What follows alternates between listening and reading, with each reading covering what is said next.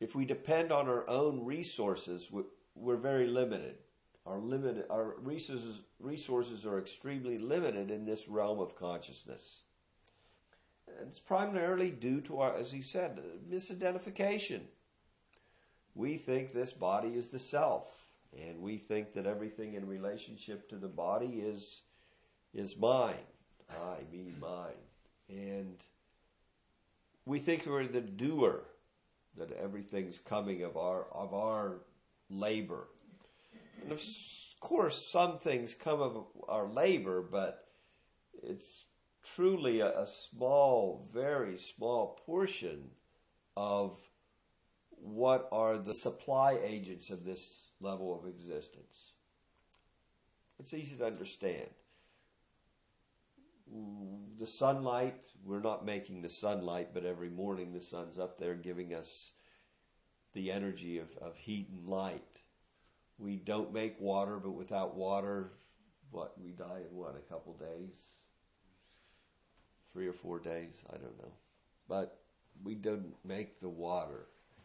We don't make the fruits and vegetables. But we can till the land and plant seeds, and they will come automatically. But we really fall under a misconception there, don't we, here? We actually think that everything is coming about because of my hard labor, especially in modern society, in Western society. Everyone's thinking like that in an illusion condition. As long as we have that false sense of proprietorship on the material plane, what hope is there for us to rise to a higher level of consciousness? And the other important point that is made here is that we must take shelter of the spiritual atmosphere in a personal way. We have to find a person who's properly situated in the spiritual atmosphere and take shelter of him. Just like our children take shelter of us, and we provide for them and nurture them.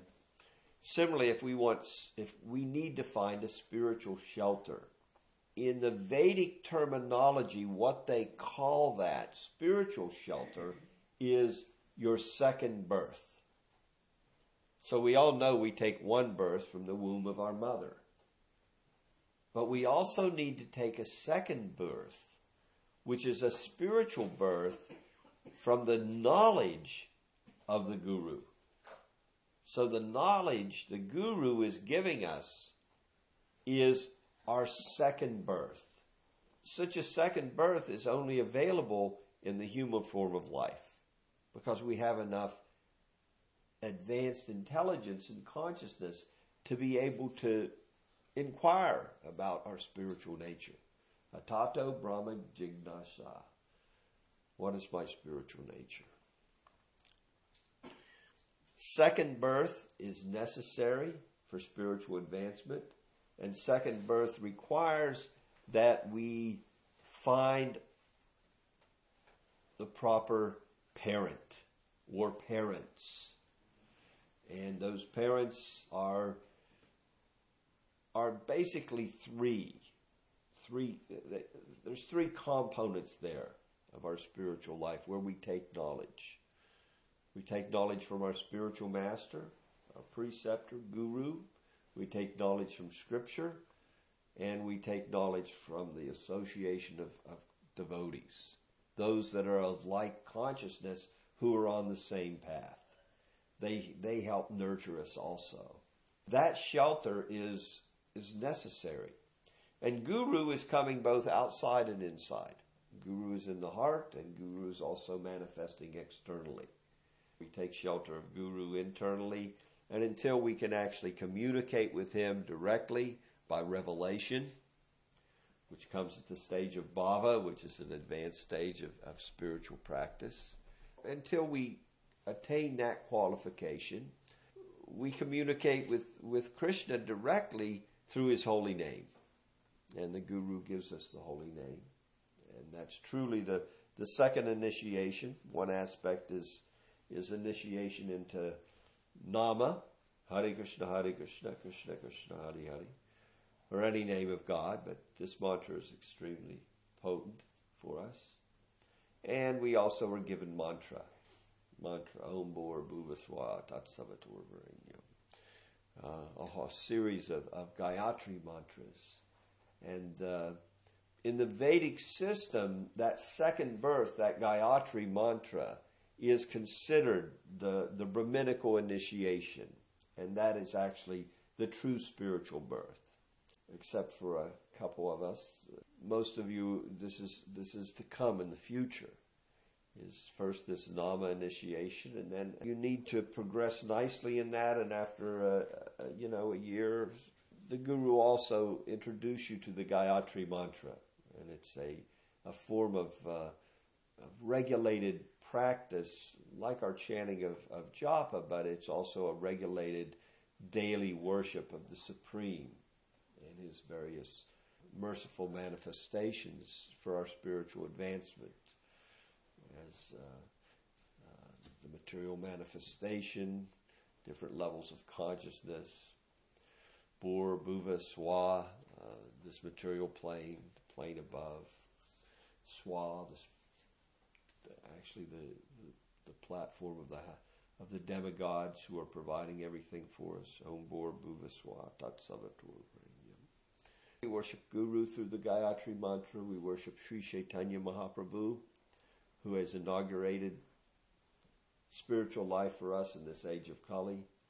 And we worship the intimate pastimes of the Supreme Lord, the most intimate loving exchanges of Krishna. So the shelter is very important for us, taking shelter of the higher authority. And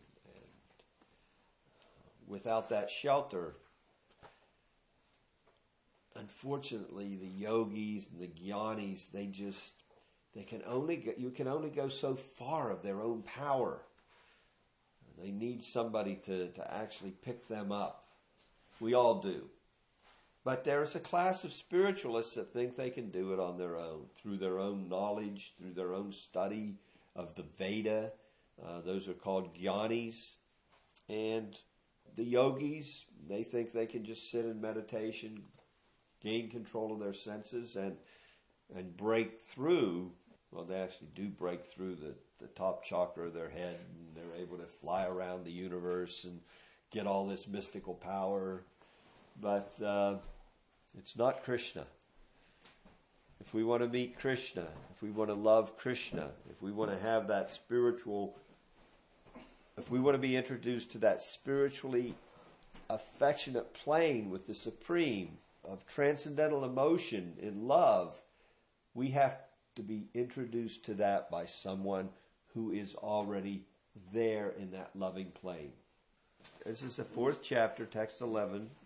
As all surrender unto me, I reward them accordingly. Everyone follows my path in all respects, O son of Prita. I'm going to read the purport to text 10, since we read the purport to this verse last week. Being free from attachment, fear, and anger, being fully absorbed in me and taking refuge in me, many, many persons in the path became purified by knowledge of me, and thus they all attained transcendental love for me. As all surrender unto me, I reward them accordingly. Everyone follows my path in all respects, O son of Prita. Purport to text 10. As described above, it is very difficult for a person who is too materially affected to understand the personal nature of the Supreme Absolute Truth. Generally, people who are attached to the bodily conception of life are so absorbed in materialism that it is almost impossible for them to understand how the Supreme can be a person. Such materialists cannot even imagine that there is a transcendental body which is imperishable, full of knowledge, and eternally blissful. In the materialistic concept, the body is perishable, full of ignorance, and completely miserable. Therefore, people in general keep this same bodily idea in mind when they are informed of the personal form of the Lord. For such materialistic men, the form of the gigantic material manifestation is supreme. Consequently, they consider the Supreme to be impersonal. Now, when you hear this, keep in mind those. Well, let's look at the Native Americans. They worship the supreme in nature, and you also notice in some tribes of uncivilized men, when they see something wonderful, they think that's the supreme.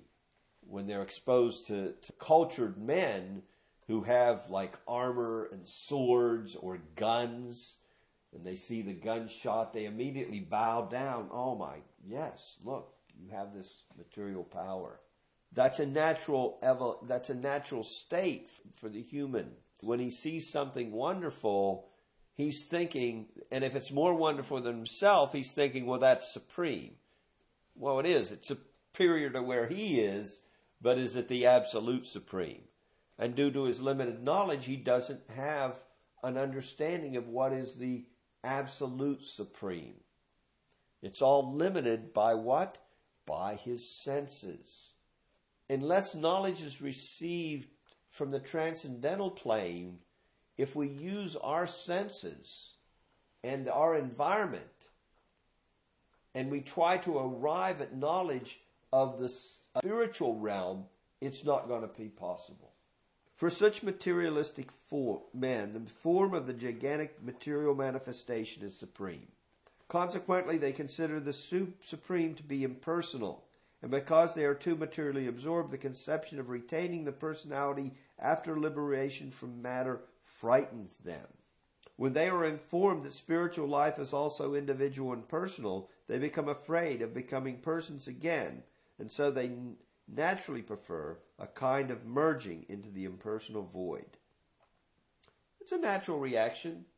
If you come to the knowledge that everything in relation to the body ultimately ends, and the body generally, for the most part, gives us more trouble than comfort. It's not to say it doesn't give us some comfort. There's certainly comforts in life. Eating, sleeping, mating, defending. These are our comforts, but it's kind of limited. So when people hear that you maintain your personality in spiritual life, they naturally are afraid of that because they know that their individuality in the material body has, for the most part, not been an enjoyable experience.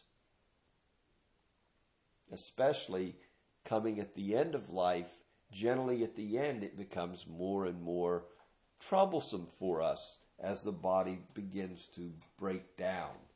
And the body actually becomes completely uninhabitable.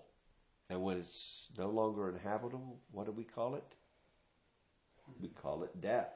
It doesn't work anymore. You just have to leave it. It's done, finished.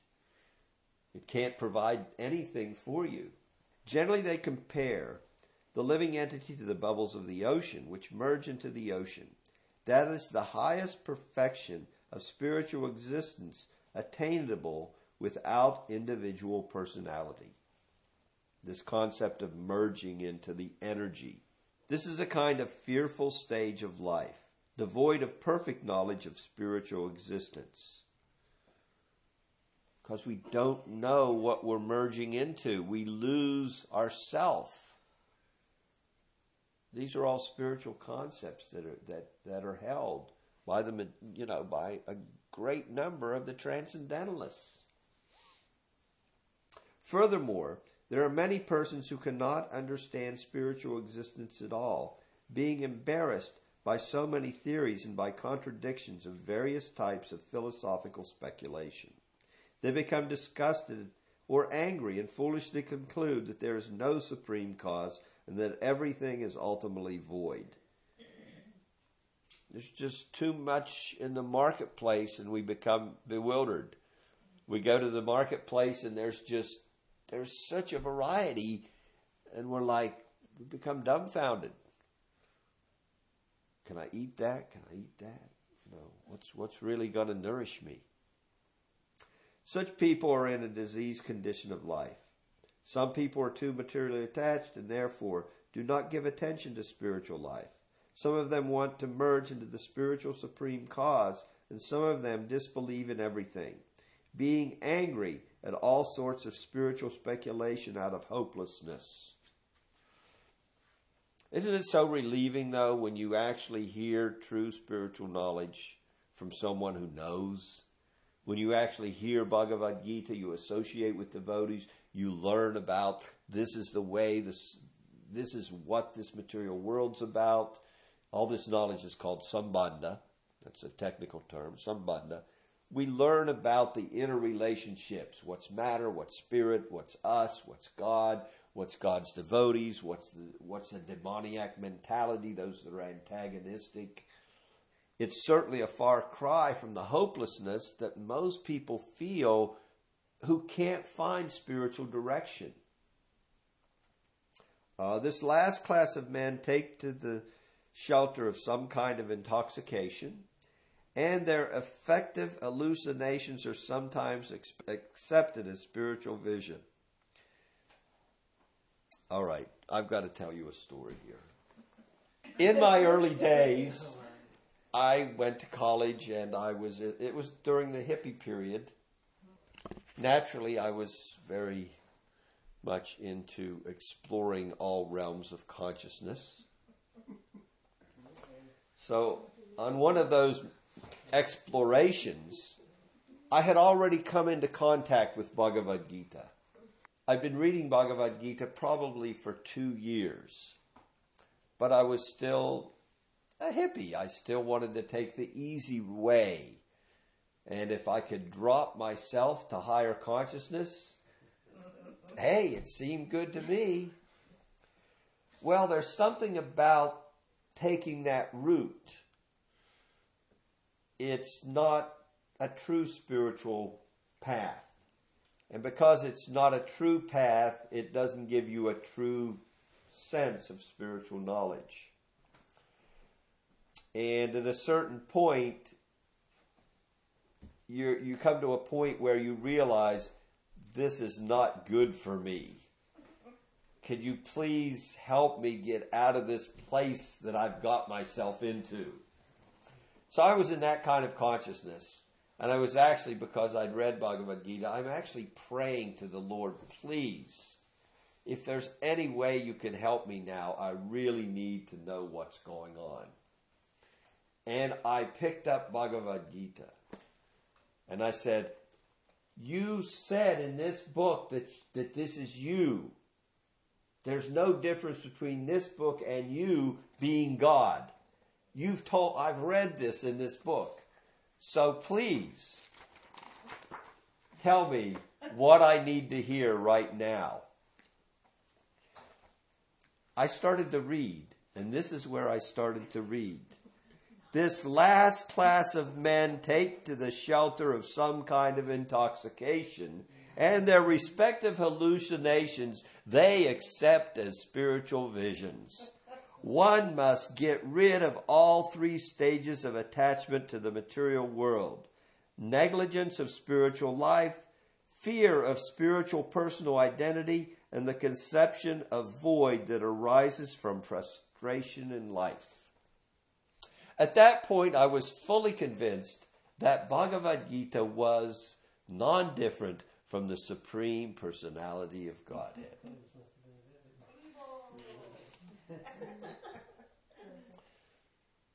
That was the end of my experimental period of spiritual aspiration. I mean, I was slapped in the face. This last class of men, oh my God. Take to intoxication and their hallucinations. They think they're spiritual visions. Yeah, and I'm thinking like, wow, could somebody read my mind any clearer than this? To get free from these 3 stages of the material concept of life, one has to take complete shelter of the Lord, guided by the bona fide spiritual master, and follow the disciplines and regulative principles of devotional life. The last stage of devotional life is called bhava, or transcendental love of Godhead. And there are no shortcuts. According to Bhakti Rasamrita Sindhu, The science of devotional service. Adashraddha tata sadhu, sango tha bhajana kriya. Tato nartha nivritti shat, tato nistas ruchis tata. Atha saktis tato bhava, tata prema bhyabdanshati. Sadaka nama ayam premna, padur bhave bhavet krama. This verse shows the ladder of progress in devotional service to the Supreme Lord. This verse, you can see the correlation between this verse and the 8 verses of Shikshastika we chant every week. Now, starting a year ago or so, I went over Shikshastika pretty extensively and brought out the correlation between the Shikshastika prayers of Sri Chaitanya Mahaprabhu and these different stages of advancement. So we'll just read the English here. In the beginning, one must have a preliminary desire for self-realization. That's a simple qualification. Doesn't require a lot of work. You have to want to know what spiritual life's about. This will bring one to the stage of trying to associate with persons who are spiritually elevated. You'll look for a spiritual teacher or a spiritual path which gives you enlightenment about spiritual progress. In the next stage, one becomes initiated by an elevated spiritual master, and under his instruction, the neophyte devotee begins the process of devotional service. Again, this can be applied to other spiritual disciplines. Initiation can be orientation or taking your vows in a seminary. You make spiritual life the most important thing. That's initiation. The beginning of making spiritual life the most important thing in your life. It takes precedence over all other. That's the beginning. That's initiation. Under his instruction, the neophyte, the new devotee, begins the process of devotional service. By execution of devotional service under the guidance of the spiritual master, one becomes free from all material attachment, attains steadiness and self-realization, nista, and acquires a taste for hearing about the absolute personality of Godhead, Sri Krishna. This taste leads one further towards the attachment for Krishna consciousness, asakti, which is matured in bhava, or the preliminary stage of transcendental love of God. Real love of God is called prema, the highest perfectional stage of life. In the prema stage, there is a constant engagement in the transcendental loving service of the Lord. So, by the slow process of devotional service, under the guidance of the bona fide spiritual master, one can attain the highest stage, being freed from all material attachment, from the fearfulness of one's individual spiritual personality, and from the frustrations that result in void philosophy. Then one can ultimately attain to the abode of the Supreme Lord. Now you may say, well, wow, it's a slow process. Look at how much progress you've already made. You're in a human form of life. We were reading earlier, how many other forms of life are there? 8 million? 8 million. We're one of the 400,000 human species. How much progress you've already made to come to the human form of life. And if you look proportionately, if we look to just this room we're in right now, how many other living entities are here? Germs, microbes, everything. Some you can't even see. So many living entities. Adashraddha tata sadhu, all these different, if we were to sit here, we could analyze this verse. This verse alone could take us months and months to cover. Adashraddha tata sadhu. Shraddha. The word shraddha is faith. We'll just look at a couple of the words and just explain them to you. Ada Shraddha. Faith. Shraddha is faith. Tata Sadhu. Anybody here not know what a sadhu is? Everybody knows. Sadhu, saintly person.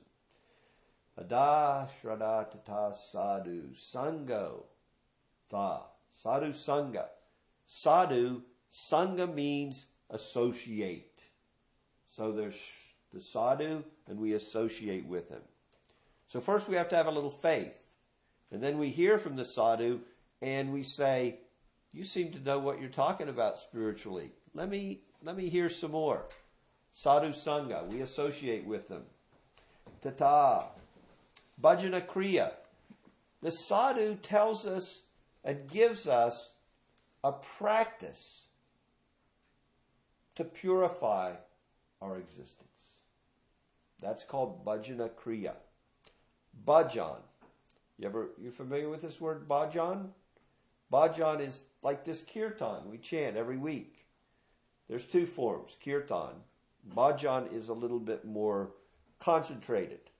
So, bhajan, bhajana kriya are the practices of devotional life that the spiritual master prescribes for our purification. And in devotional service, we consider 9 primary bhajana kriya. What are they? Shravanam, Kirtanam, Vishnu, Smaranam, Padasevanam. Now we can analyze that verse. Right? Shravanam. So, Shravanam, Kirtanam, Vishnu. Shravanam, Kirtanam. Hearing, chanting. Shravanam, hearing, chanting. Kirtanam, kirtan, chanting. Vishnu, about the Supreme. Shravanam, Kirtanam, Vishnu. Smaranam, remembering. Padasevanam. Okay, I'm off on another verse. Let's go back to this one. Okay, so we have Bhajana Kriya, which is the practices, and 9 are principal. Hearing, chanting, remembering, worshiping the lotus feet, worshiping the deity, offering prayers, fully surrendering. The toe Narthani, yes? That's 7. Oh, you want them all? Yeah. I have to go back to the verse. Shravanam, Kirtanam, Vishnu, Smaranam, Padasevanam is worshipping the lotus feet. Archanam is worshipping the deity. Vandanam is offering prayers. Archanam, Vandanam, Dashyam, becoming the servant. Sakyam, accepting the friendship of Krishna, of the Lord. There's not a better friend that you could have in your corner than Krishna. Okay, see, Archie knows how to learn it. And then Atmanivedanam means complete self-surrender. We'll cover Archanivedanam when we get to the end of Bhagavad Gita. 9 processes of devotional practice make up Bhajana Kriya. Nartha Nivritti. Anartha Nivritti. Anartha. Anybody know what anartha is? Unwanted things. Right. Shaito Darpanamarjanam. What do we chant every week? Shaito Krishna, please cleanse these unwanted things from my existence, from my heart. As we associate with the sadhu, our faith increases. We practice bhajana kriya. Anartha nivritti. The unwanted things in our heart actually leave. This is not some pie in the sky, some faith-based. Faith is the beginning, but it goes beyond that. There is a practice, and the practice yields a result, and the result is a true cleansing of our existence of unwanted habits. Anartha nivritti. They go away. And you don't have to work at them. We've gone over this. You don't have to work separately to say, I don't want to be lusty, I don't want to be greedy, I don't want to be this, I don't want to be envious of other people. If you just follow the practice, Shravanam Kirtanam Vishnu, if you simply daily chant seriously Hare Krishna, Krishna Krishna, Hare Hare. Hare Rama, Rama Rama, Hare Hare. Krishna, please cleanse my heart. I can't do it. That's what we were reading earlier. That's what it means to take shelter of higher authority. And they're so perfect. Who's more perfect than Krishna? Who's more perfect than Guru? They can do the work. They do the heavy lifting. All we have to do is beg them to do it. They're anxious to help. What do they say? We take one step towards God. He takes 10 steps towards us. Tato nista ruchistata. Nista. Nista is steadiness. When all those unwanted things quit bothering us. Lust, anger, greed, enviousness. When those things no longer bother us, they'll still be there some extent. But still, we'll come to a stage of steadiness in spiritual practice. It becomes calm. We become peaceful in spiritual life. Ruchi, we really get a taste for it. There will come a time in your chanting where you won't want to quit chanting. Sometimes, in order to get that regulated amount of chanting done every day, there might be some struggle in the beginning. So I've said, Krishna, I'm going to chant 4 rounds or 8 rounds or 16 rounds or whatever. And some days it's like, am I ever going to get this done? Hare Krishna, my heart's not in it. But once the anarthas fall away, then steadiness comes, and after steadiness, then you really get a taste for it. I was just talking to a devotee up in Sandy Ridge, Archana City, and she said, wow, I just went through this period where I didn't want to stop chanting at all. Every day I just wanted to keep chanting. I chanted my regulated rounds, and then I wanted to chant more and more. That'll come. She's much more advanced than I am, but she's been practicing Krishna consciousness. There will come that. This is not some pie-in-the-sky thing. I don't know what I can do to convince you except say, please take to this process seriously and chant, and it will be it will reveal itself to you. Absolutely. Then we get into some little bit of very esoteric stuff. Athasaktis tato bhavas. The Supreme Lord starts to reveal His personality to us, His character. Asakti. Yes. We start to attain some attachment to the Supreme Person. We start to understand. It's okay to theoretically know that God is a person. That's great. I'm a person, God's a person. But when you start to really appreciate His character, you hear about His character in Scripture. You hear the sadhus talking about all His different characteristics. The characteristics of His body, the characteristics of His dealings with devotees, the characteristics of His pastimes. Yes? This, when we start to become more aware of our relationship with Krishna as far as Sakya, Gujarat, that's actually at Bhava. okay. Yeah. The stage of Asakti is more of appreciation and start realizing that what God is really like as a person. That's my understanding. Of course, all these, you can't just say they're distinct lines between one and the other. All right?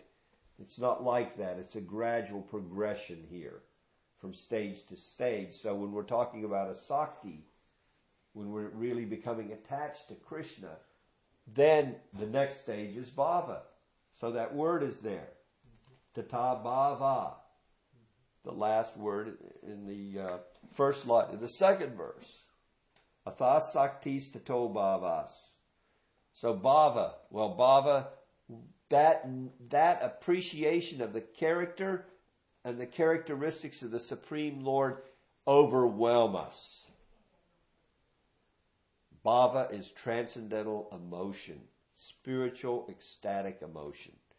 It overwhelms us.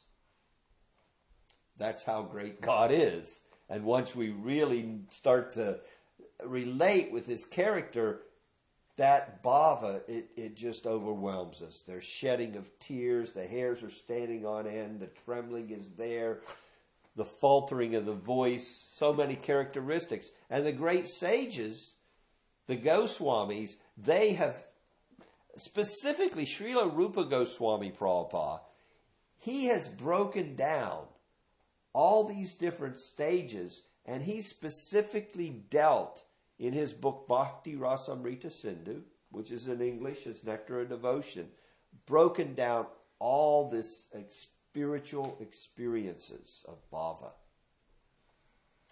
And it's a very scientific presentation. A more scientific presentation of the nature of love with the Supreme Lord is nowhere to be found than Bhakti Rasamrita Sindhu, the ocean of the nectar of devotion.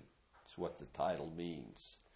Sindhu means ocean. Bhakti Rasamrita Sindhu.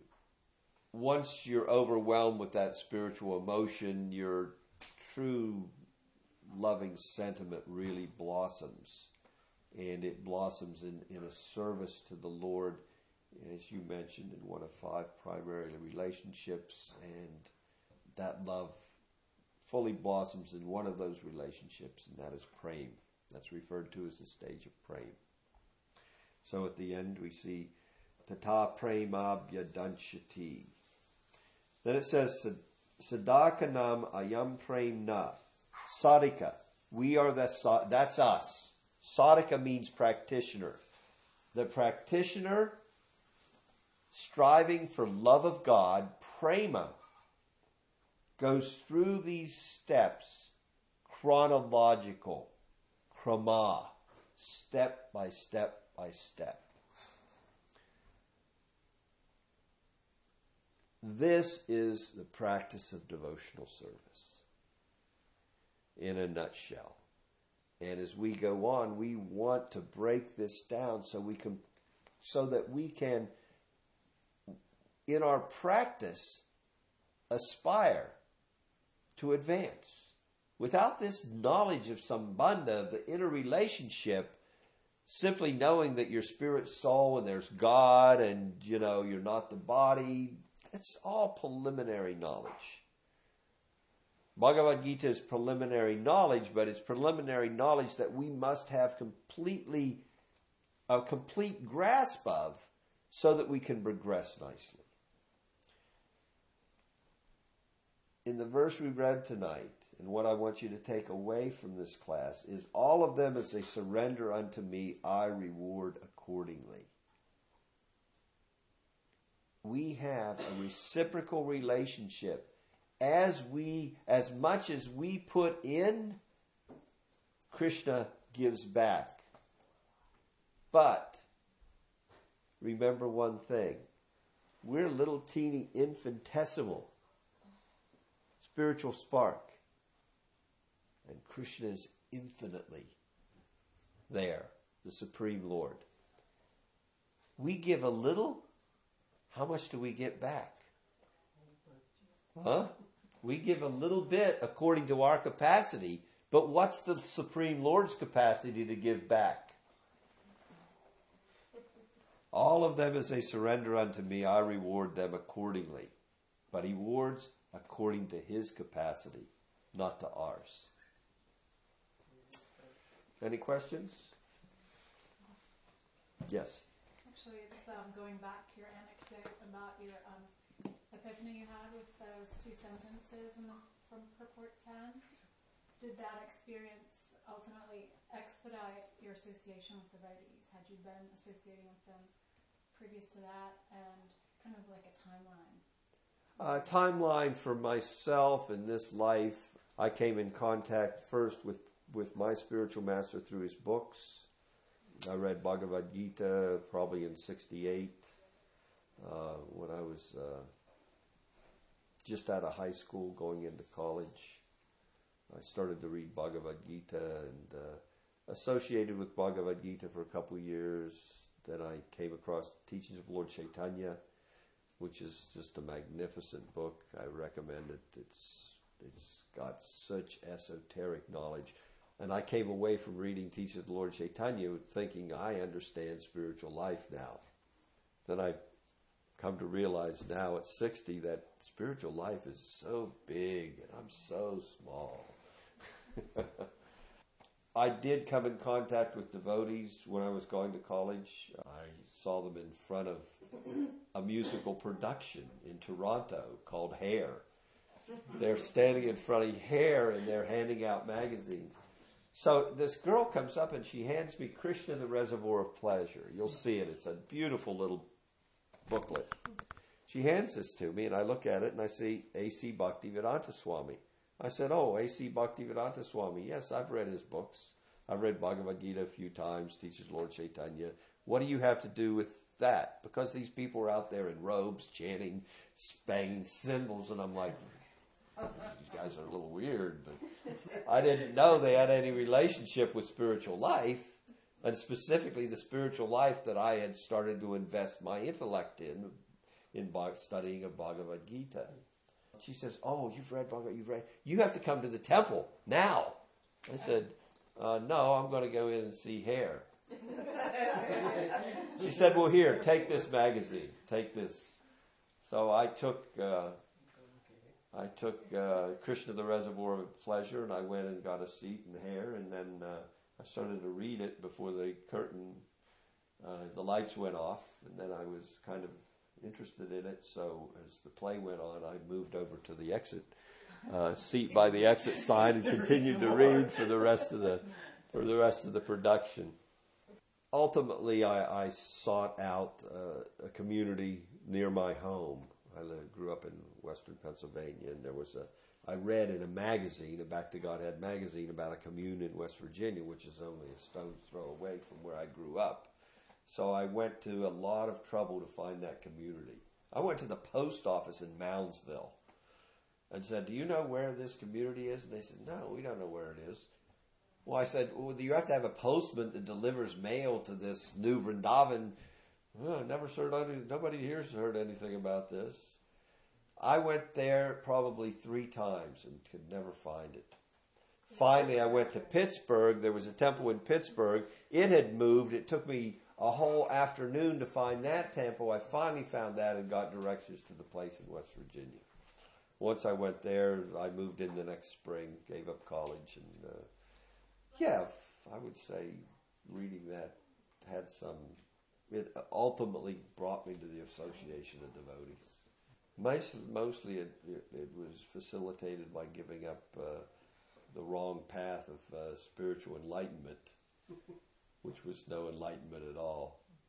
Of course, my guru at that time was the Moody Blues.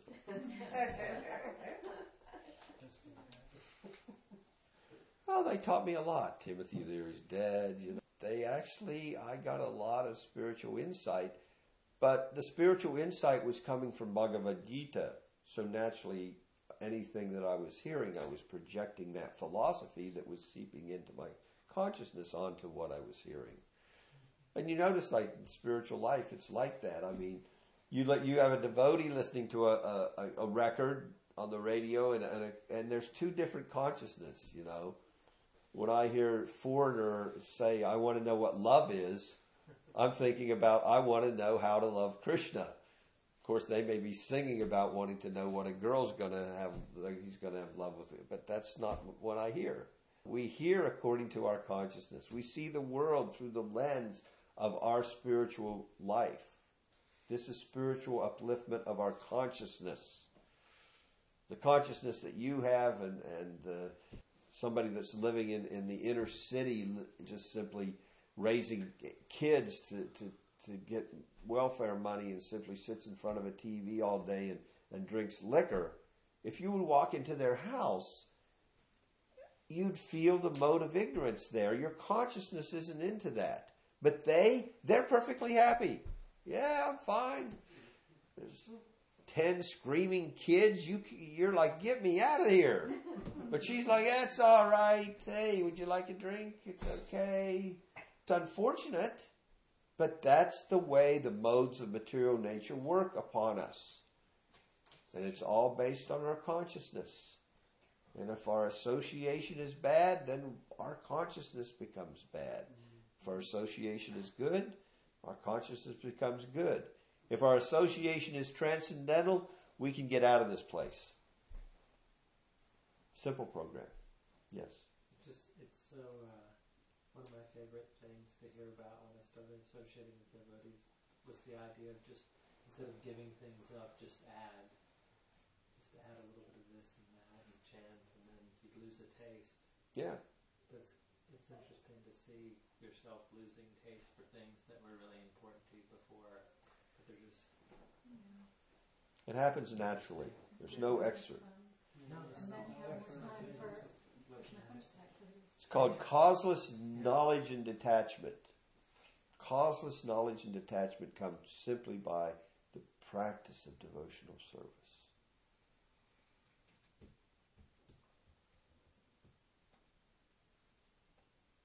That's your cue. Thank you very much. Hare Krishna.